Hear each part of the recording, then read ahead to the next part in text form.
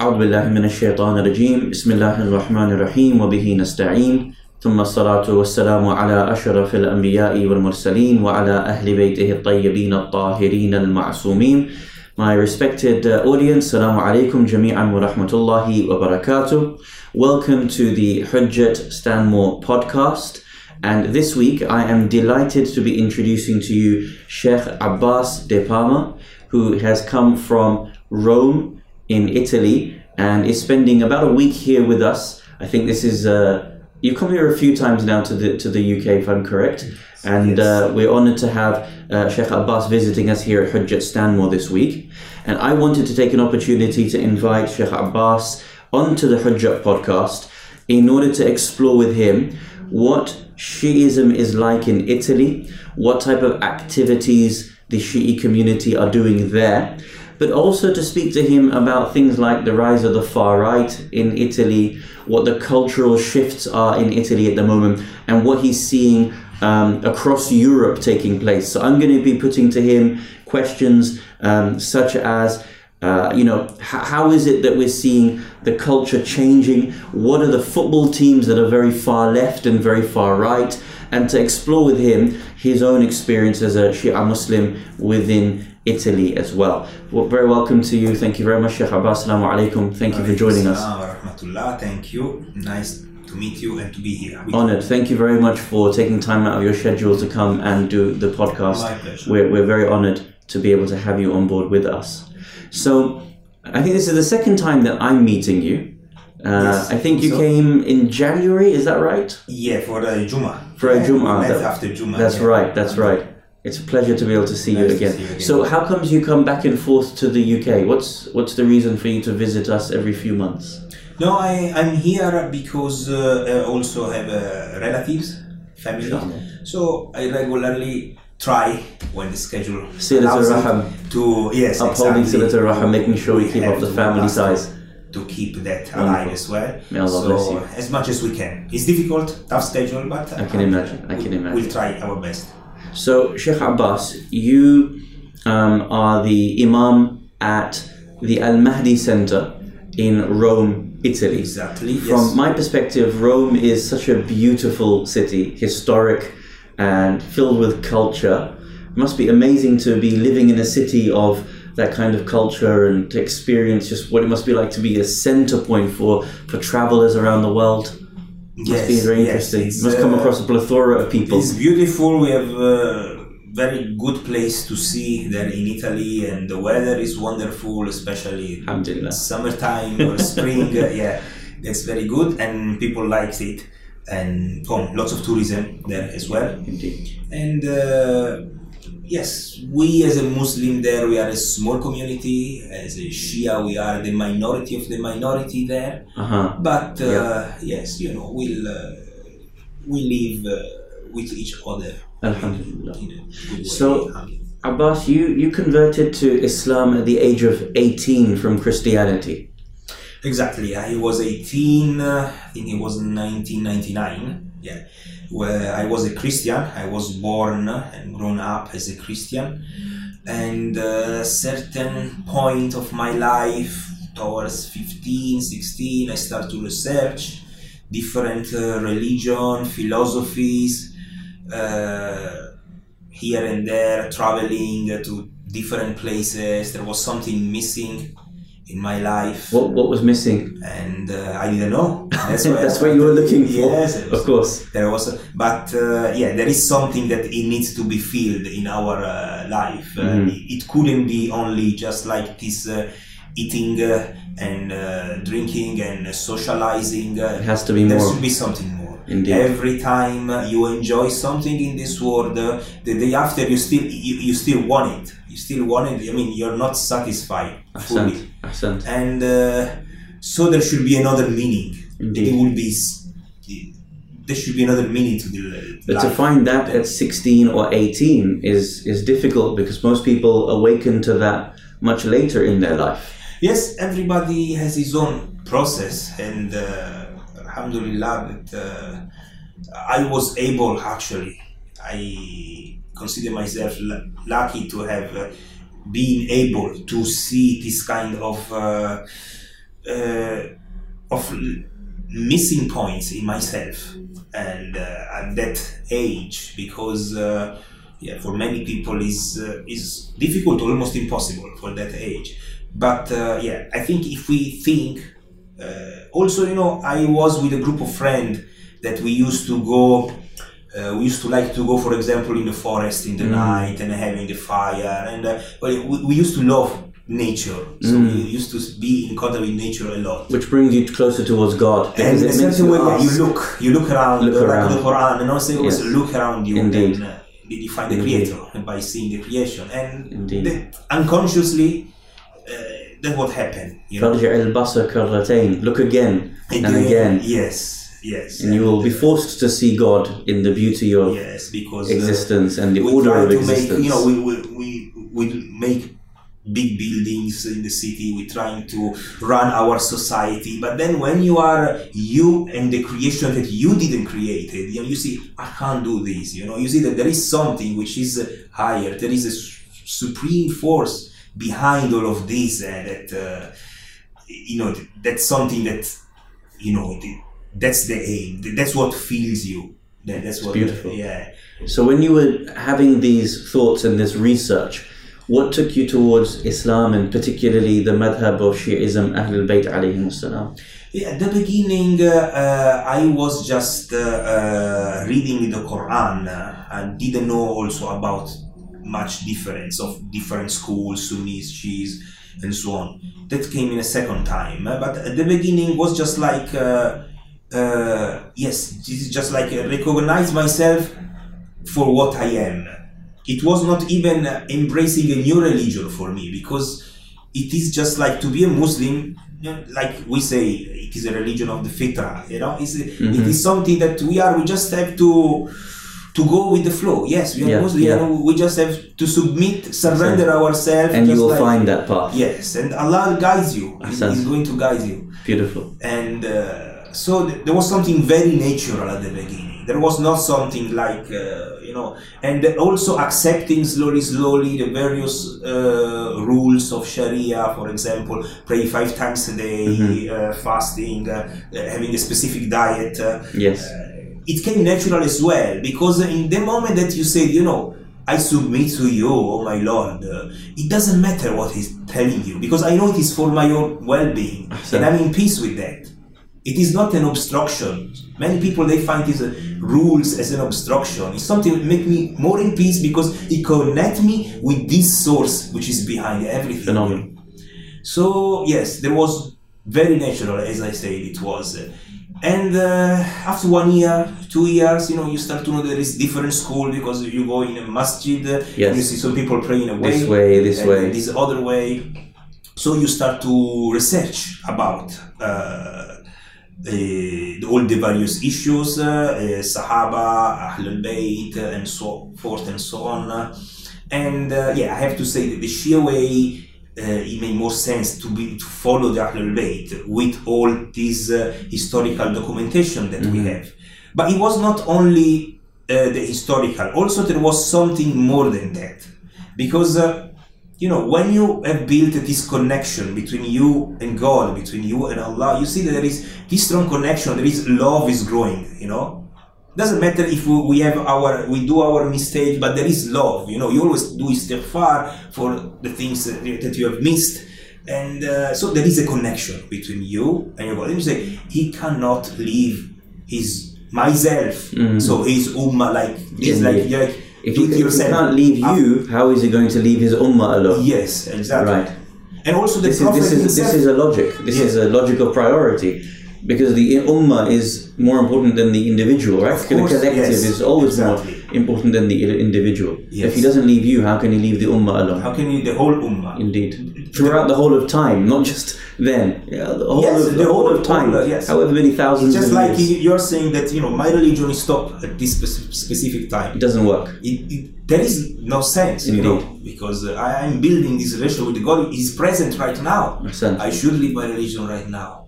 And also the Prophet, we have this Prophet that he did what he did incredibly, and then, even himself, he couldn't have left his ummah, like without indications. I agree. I remember when I was studying the same thing and I was discussing with my friends, I took almost exactly the same line. I remember we were in business, my friends, and my best friend was a Sunni brother, may Allah bless him, wonderful, wonderful person. And I said to him, let's assume now the CEO goes away, right? He says, I'm retiring from the business. He's built this business from zero. It's his baby, it's his creation. Yes. He has pride in it, making sure it continues after him. He can allow all the other directors to fight amongst themselves to see who ends up saying, well, I'm the best to take over from the CEO. Or the CEO knows the qualities of each person. You're specialist in the area. You're the best for this. And he will pick and say, after me, this is the person who should take over the running of my business. And I had almost the exact same way of thinking as what you've said. You know, God doesn't leave the individual. How can he leave his ummah? So when you were going through this process, you then went to Hawza. Where did you study? What did you study? Yes, actually, I was growing up in a small village near Florence. Yes. So I was at that time. Is Florence, does that have Fiorentina as a team? Yes. As a football fan, that's how I know the cities, right? Yes. Florence has Fiorentina. Okay. Yes. Not very strong team. Not anymore. Yes. But yes, that was okay. Is I was in a small village near Florence. Born in Florence, but grown up in this small village. So I was the only Muslim at that time. Wow.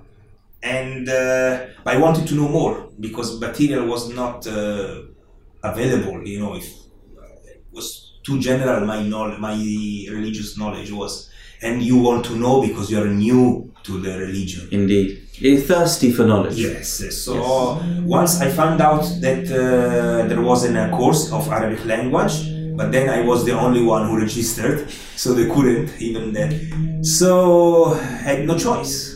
It's just like, you know, as I was saying, I have to follow the indication Allah showed me. So how did you get in contact? What happened, I came here in London with a few friends, Muslim friends.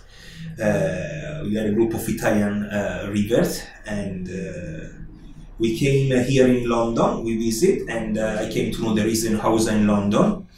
And I started my process of studying here in the house in London, and then Islamic College in. It was Islamic College in Willesden Green. Yeah, and Hawza Ilmiya. Yes, Allah bless you. Wonderful. That was the beginning, and then we moved to Syria before the crisis. Yes, it was a very beautiful environment at that time, and I ended in Qom the last years. Allah bless you on your journey, and still. Always studying. We're all students continuing to learn. We're not going to. We never stop. To finish. Indeed. Yes, we always learn, even from small things. We always learn. So now you're the Imam of Jama'ah in Al Mahdi Center in Rome, and it has. You were telling me it has native Italian Muslims, and it has a wide range of different cultures as well, Pakistani, Afghani. Yes. How do you balance that? What's the way in which the community comes together to deal, have their programs and? Yeah, that's a big challenge because different culture, different people. Yes. We find the problem. The problem, which it shouldn't be really a problem, is that we have only one center in Rome. Followers of Ahlul Bayt. So what happened? It is that everybody has to come there for events, religious meeting, prayers, and so on. So we have to stay together. Yes. So we cannot have different centers. It would become too small and separated for that. Separated, yeah. So we find Lebanese, few Iraqis, then Iranians, Afghans, Pakistani mainly. They are there. And there is a small group of Italians which started. We started to have some project of tabligh there. We try to. Wonderful. What kind of tabligh is done? And it's 14 hours. It all started. Actually, there was a brother that converted from Christianity to Islam, first to Sunni, then he became Shia, and this brother started to gather youngsters around him. Yes, and his name is Ammar De Martino. and he had this journal. He used to write a journal called The Pure Islam, and then we start to help him in publishing, writing, and spreading this small journal. And from that small group, then a group in Rome started to open an Islamic center and having activities, because before it was very, we were in different, there was no Islamic center, there was, find some brothers, all the brothers are in different cities, so it's very difficult also to get to build a community. So what happened, we started in Rome also to have a center, and from there we are other people joined also from other cultural and nationalities start to join when they start to know that there was an Hosseinia in Rome. So all the local people around Rome start to join there. Amazing. I want to come back to the discussion about your Hosseinia at the end of the conversation, inshallah. And I want to ask you a few questions about Italy and Europe, and generally the feeling of Italians towards Muslims and Muslim culture, because I try to read as much as I can about what's happening in Europe, because England is not separated from Europe. Even though Brexit is going on, we are actually a wider exchange of ideas still, and we don't realize how much we are influencing each other. So I know that when I look at Italy, one of the things that comes to mind as a Brit and as a football fan, I know some of this from looking through the lens of football, that there tends to be a little bit of racism, or maybe even a history of racism in Italy, similar to how there is here in the UK, right? And different countries have different kind of challenges. But I know that this exists. For example, I often see that when there's football matches, I've seen black players have had to walk off the football pitch because of chanting, monkey noises, and these sorts of things. I know that sometimes there can be this rivalry as well. So my first question is, how are Muslims and Islam perceived in Italy at the moment? And with the kind of the refugee crisis, Italy was the first point for North Africans when they were migrating and fleeing. They would go across the Mediterranean Sea, and they would arrive in the banks of, let's say, the shores of the most southern parts of Italy. So there's been a big emphasis now on Italy because of being a first point of call for migrants. Yes. How are you finding the whole view towards Muslims, and have you seen a change in the last decade because of the refugee crisis?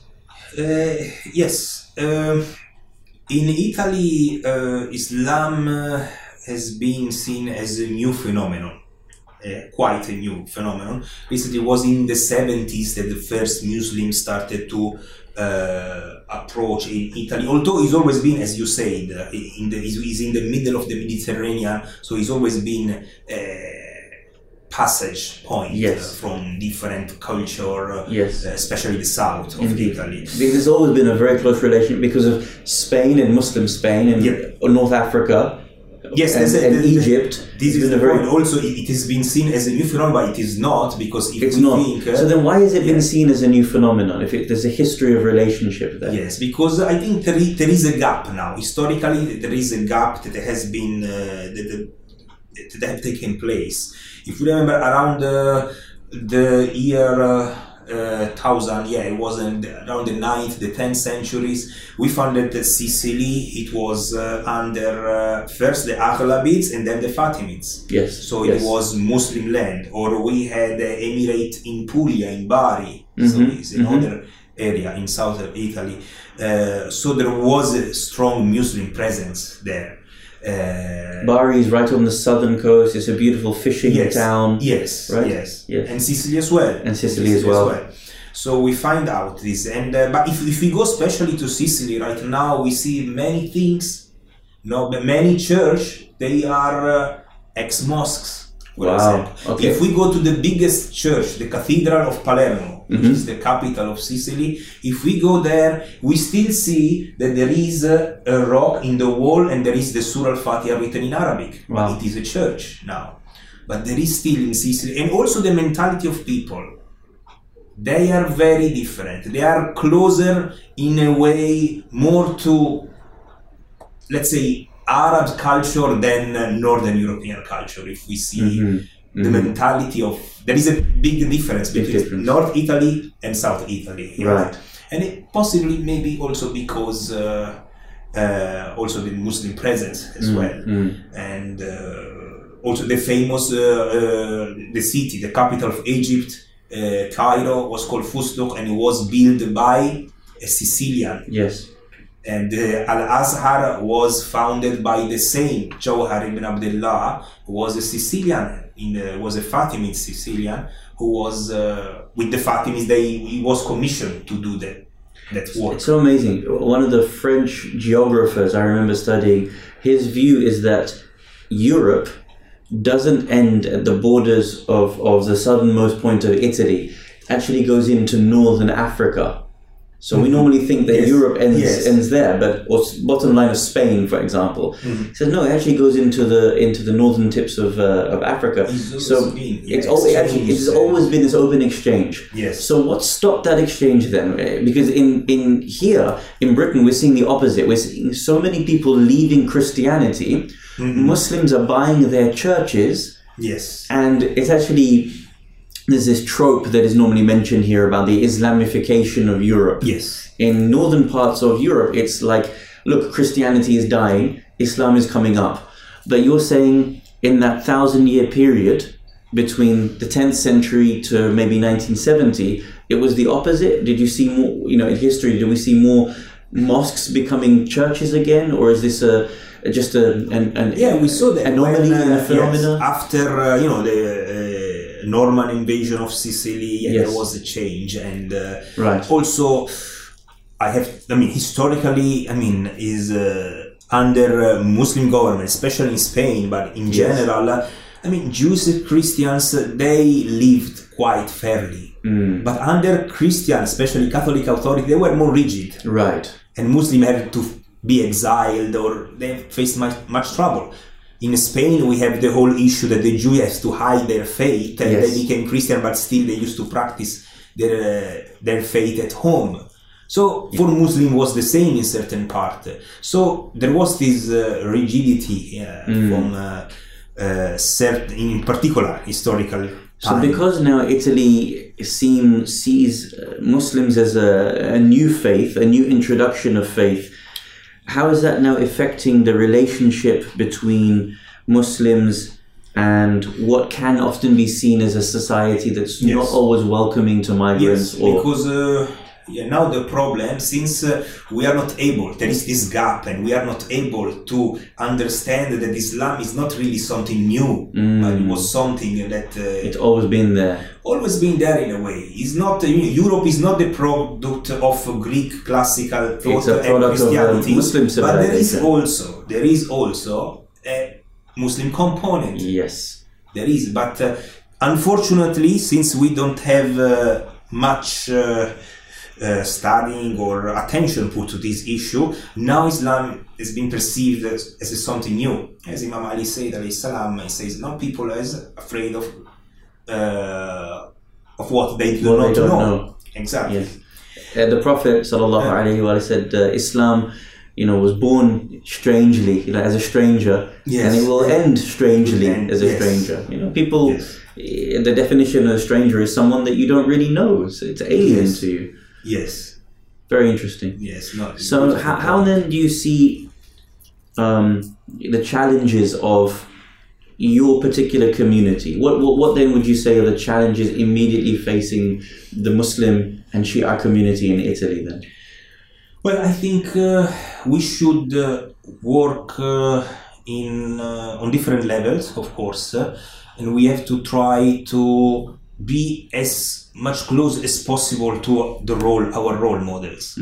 It's very challenging because our role models, it is Prophet and Aima, but we are asked in this situation to be much more close. Because, for example, if we go to Islamic country and we see a Muslim is behaving bad, you are saying this is a bad Muslim. Yes. Here, no. All Muslims. If one behave Muslim like this. is behave, no, but here, if one Muslim has a bad behavior, people, they say that look what Islam is. They don't say he's a bad Muslim. They say look Islam, what a bad religion it is. What a bad religion it is. So, and then they blame the Prophet. They blame the Prophet, they blame the religion, they blame the Quran, Yes. everything, just because. So we have a responsibility, which, yes, it's very difficult, but we are in. Yes. We can't do anything. You know, we are, in a way, we are sort of ambassadors of Islam by our behavior in our daily life. Indeed. Even if we don't like it, we are like this, because in the moment that you are a Muslim, people look at you, but they just consider Islam depending on your behavior. So it's a very huge responsibility. In 2016, the president of Iran, Hassan Rouhani, came to visit. He made a state visit. Yes. And one of the things I remember reading was that when he visited the famous museums of Rome, they covered the statues, those famous statues that were there since the empires. And they, of course, would have genitalia on show as in the statues, and they used to cover them because out of respect for Hassan Rouhani and him being a Muslim. And in our faith, even though it is a statue, it's not permitted for us to be able to see something like that. Now, I remember reading that there was a big outcry. So now you mentioned Islam is seen as a bit alien, a bit new, a bit different. And you mentioned that you have to act as ambassadors.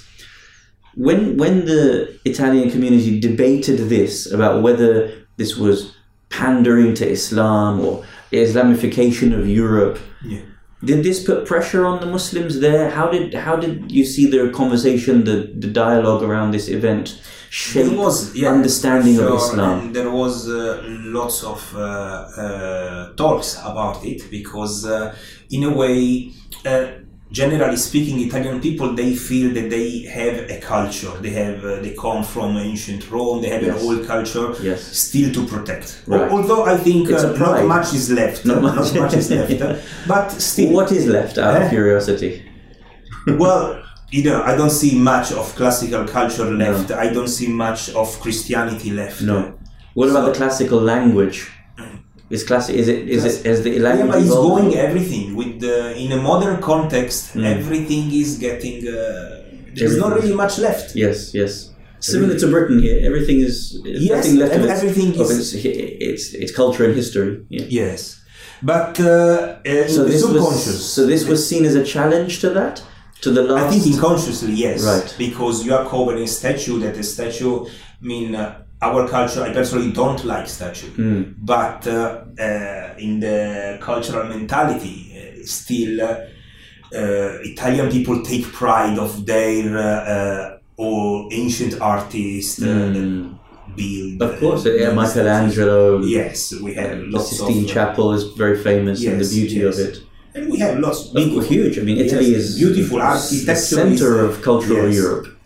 So they may see as something like an aggression towards their culture as well. And it was bowing to Islam or something like that. And they lean to Islam because it's coming a president from Islamic Republic of Iran. So yes, many people didn't like it. And I think that we should start to dialogue, to understand each other on a social level, not from that kind of that level, like on between on a diplomatic level amongst politicians of that caliber. But I think that people should see ordinary Muslim in the street behaving as human beings, as they are. They just, that's what they are. And then they would understand. They would understand that there is no really any cultural aggressions. No, that actually Muslim, and this is a fact, they want to contribute Yes. to the society Just where as they much live. as anyone else. Yes, and they have lots to give. Yes. As I said, now Christianity is in a decay. Even in Italy, which Yes. is the cradle of Catholicism. Across Europe, I think. Yes. There is a decay. And so even morality. Yes. So there is something that Muslims they can give. We have Brilliant. something to give. Brilliant. But we should find a good channel. I think personally that the good channel, it is not on the top, but on the low. Mm-hmm. So it is not it is all to be done, but it is not the big professor at that university or that great politician, famous politician It is at the that makes the grassroots difference. level. But you see, the politician, they do what they try to move the masses. Right. So you should educate first the masses, just seeing that, look, I'm a good man as much as you, if not better, so we can work together. So if the masses, they understand this, even the politicians, they cannot do anything about it. So I think working from the low, it is Grassroots. better than aiming at the top. Yes. Sometimes. I agree. In Shi'i political theory, this debate exists in Shi'i political theory. So, for example, something like the movement of Ayatollah Shaheen Muhammad Baqir al-Sadr, rahmatullahi ta'ala alayh. His idea was you start at the top and then you shift the thinking from going down. Like, so you start with the government, you aim for the government, Yes. and the government will shift the thinking of the masses. Then in Shi'i political theory, someone like Ayatollah Sayyid Muhammad Taqi al-Mudarrisi, he thinks the opposite. You start with the grassroots, and the grassroots will themselves produce great leadership, which will then make a shift later on in the whole country. So these are political questions that we have to ask ourselves. Of course, it's difficult to have the solution. About Of course. So But we there's have to different start theories. with yes. I think one good example would be just like, let's start from the beginning. What the Prophet did. We started in Mecca. Ahsan. He started in Mecca with few people. Actually, at the beginning, was not even public. His preaching. Yes. So And he he had started a with common poor people. Usually the slaves like Bilal. Yes. Very humble family came Yes, to him yes. first. Then he started to spread. Ammar was there earlier Yes. on. Yeah. People who didn't Abu have Bakr. a protection, from Yes. wealthy people really Yes. at the beginning. Then slowly, even wealthy people couldn't do anything about it. Ahsant. Yes, but also it's not a threat. It's just something that we want to make things better. There is not a threat that we want to conquer Ahsant. any places. Which is the fear of many Europeans. Yes. We just This want- is the misunderstanding. Like you said, there's been a decay in Christianity. So where are you getting your theism from? Your belief in God? Yes. Where are you getting your morality from? Exactly. This is the And also, core of religion just ask itself. to ourselves simply question. I mean, okay, we have put aside religion from our life. Are we more happy? Ahsan. Are we happier? People, all of us want happiness. We want to reach happiness. Now, nobody can understand how human beings should live. We tried with all possible theories, liberalism, communism, fascism. We tried white power and so on. Still, we don't get any betterment. There's something wrong. You see? So if we cannot answer this basic question, it means, we should do something. We should, it is only religion that can bring cooperation, helping the needy. It is only the religion can revive the society and make happiness grow Ahsant. for all. So I'm seeing on both ends of the spectrum, one side is trying to break Europe up and become very nationalistic. And I'm seeing on the other side, Europe trying to work closer together. A stat that I came across was that there was a poll that was taken in 2015, which said that if Russia attacked any NATO member, then whether NATO should actually defend their allies from a Russian attack, for example. And it said 47% of Spaniards said that they should not, and 58% of Germans said they should not, which would disavow Article 5 of NATO, where everyone defends each other. And 51% of Italians said they should not defend a fellow NATO ally if Russia, for example, was to attack. Here in Britain, because we're so much at the front of Brexit, And what we're told is that there are other countries that also want to have their own exit from the European Union. And Italy is one of those at the forefront of that. Are you seeing that happening, or is that... Yes, especially... Is that kind of blown out of proportion? Is that real? Especially our present government is not... It doesn't look up to Europe, certainly. So why is that? Is it just because there was, we just are coming out from a financial international crisis. Yes. And then there was all this alarm of terrorism. Yeah. So we had tough migrant time. crisis, And all these things. Tough time. So in the period of crisis, people need a strong ideology to grasp, and then also it is easier to say it's not our fault, but we point the fingers at someone else, which is in most of the cases weaker than you. Yes, that's the easiest thing. So that's the easiest thing that people do. It doesn't mean it's the right thing to do. Yeah, and I mean, Islam, it says we should cooperate with all each other. We solve it. So we have to do that. And some people, yes, they take the easy way. So the easy way is just like to say, it wasn't my fault, it's the fault of these other people. And need a strong ideology. So all these nationalist movements are now getting stronger. And this is something that it can be solved by knowledge, because most of the people also are ignorant, and they don't have the means to good education, for example, or they are frustrated by unemployment and all these problems. So we need to face all these issues. So the Muslim community facing this kind of issue. In France, there is a lot of pressure on women not to wear hijab. They get fined if they wear the burqa in public. Is this a trend? We've seen other things. For example, in Switzerland, I think that they stopped masjids being built with the minarets. We've seen, for example, in certain countries, halal food being stopped. Are there similar pressures in Italy? There are, yes. There are, especially from certain political parties and areas. There are. If we think rationally, if we live in a situation of hardship, difficulties, and crisis, what can, for example, an hijab, a veil on your head, or a building like a minaret, or food which is sold in a supermarket, which effect it would have?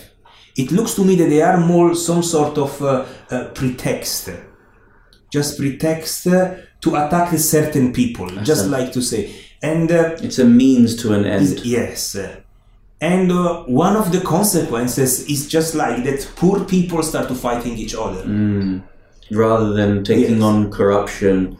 Yes, trying to really improve your society. They fight each other. We waste them time to attack the other or defend ourselves from the other. So this is a problem. It's a sort of a distraction that has been put. And we are not going to improve anywhere. No society can improve. Secular, non-secular is not going to improve with this mentality of clash between groups, religions. Yes, religions, ideology, and so on. So what really we need to do is cooperation. As I say, we need to cooperate and trying to make people think. I mean, if a person next to me, if he brings a veil, or if he eats a particular type of meat, does it change my crisis? It wouldn't change.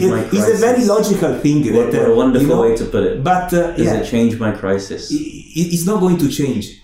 Which is the crisis of the downfall of Western civilization. Yes. Which is everywhere. Yes. It's not just because now we are seeing that. So I'm a big football fan. Yes. And I have been to. I went to Inter Milan versus Tottenham Hotspur a few years ago, when Gareth Bale scored a very famous hat-trick in the last few minutes. And we were talking before we did the recording to talk about some of the way that even when it comes to football teams and fans, they actually have a very political outlook. And I was mentioning, for example, in Scotland, it's very well known that Celtic is Catholic as a club and Rangers is Protestant as a club. So they bring with them their religious and political histories, even when it comes to their football. And I know that kind of thing is very similar in Italy as well. Yes, in Italy, everything is very political. So football as well. You find fans, for example, belonging to a particular team that they are right wing, and other fans supporting another team, you will find they are left wing. So which teams are right wings and which team might be famous? I don't remember really because I don't follow now football more like before. But for example, Lazio is known to be very extreme right. Wow. Livorno is known to be left, very left. Okay, right. In fact, if you see them, if you go in Livorno, you will see Che Guevara amongst. Really? Wow. Okay. Yeah, so it's very political. Really? So they have pictures of Che Guevara. Pictures of Che Guevara in the stands, in the stadiums. Yes. Wow. So we sold Lazio Paul Gascoigne.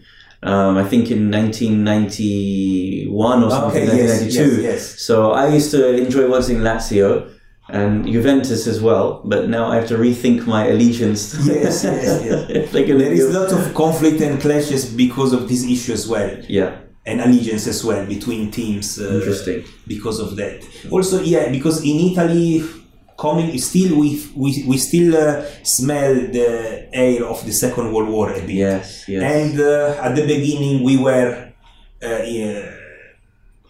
with a side, and then we switched to the other side. Yes. So there is always this 50%, 50%. One side this way. Yes. In Italy is always like this, and you find everything really is very, very political. Very political. Or you are black or red. Yes. So what can we do here as London-based Muslims, as UK-based Muslims? What can we do to assist you in Italy as Shia Muslims? How can I assist you going forward? Someone's listening to this podcast, says, I want to be able to do something small. What could they do? I think that England, Muslim in England, they are a good example for us because they are here, the British Muslim, they interact with the society, they have lots of things to give. In Italy, unfortunately, still we have a situation where Muslims are afraid to go and speak to the public as a Muslim. Still, they have there is psychological fear that is in them because it's difficult. A girl will find difficult to find a job, for example. Still, there is lots of things that are not commonly accepted. An inferiority complex. Exactly. Yes, that's the right word. So, because of that, by seeing that, we can live here in Europe. We are European. Yes. For the time. we are all European. Agreed. No? But yes, and you made it. You Muslim in England made it. You were able, to be a part of the society. Still, in Italy, it is difficult. Yes. So, your example in this way is, I think it would be fundamental to show in some way, maybe by also documentaries or presenting a single story of common people, not big people, but even common people, just a simple family that in England work. Yes. The husband work. Yes. Maybe the wife work. They have kids. They go to school. Yes. There is challenges, but you can have a very, very peaceful and harmonious life here. So we say, yes, this is possible. It's sending this message. This is possible. You can do it as well. Wonderful. It will be good. Sheikh Abbas, thank you so much for your time. Thank you. We pray to Allah subhanahu wa ta'ala for your success, your family's success, the whole Muslim community's success in Italy. And inshallah, the country goes from strength to strength. And all of us come together as Europeans, inshallah. I think we all need to do our bit to carry our human global identity, but also our European identity, because this ensures that we can stay strong. We've had many wars in the past in Europe, and since I think the European Union, there's been no major conflict between our European brothers. and sisters, and this is necessary for us to continue on, inshallah. Inshallah. Thank you very much. We pray, inshallah, for your success. So much. And inshallah, when you visit us again, we can have another discussion next time you come back to London, inshallah. That would be great. Thank you very much. Please remember to subscribe to Hujjat Podcast. Share this as widely as possible, because this goes out to ears that you can't imagine it reaches. And just this brilliant discussion allows us to have talked about the Quran, the Prophet sallallahu alaihi wasallam, challenges in the Muslim and the European community, and we never know whom we'll be able to reach. Only with your support, inshallah, can that happen. We look forward to speaking to you again, inshallah, soon. Wassalamu alaikum jami'an wa rahmatullahi wa barakatuh.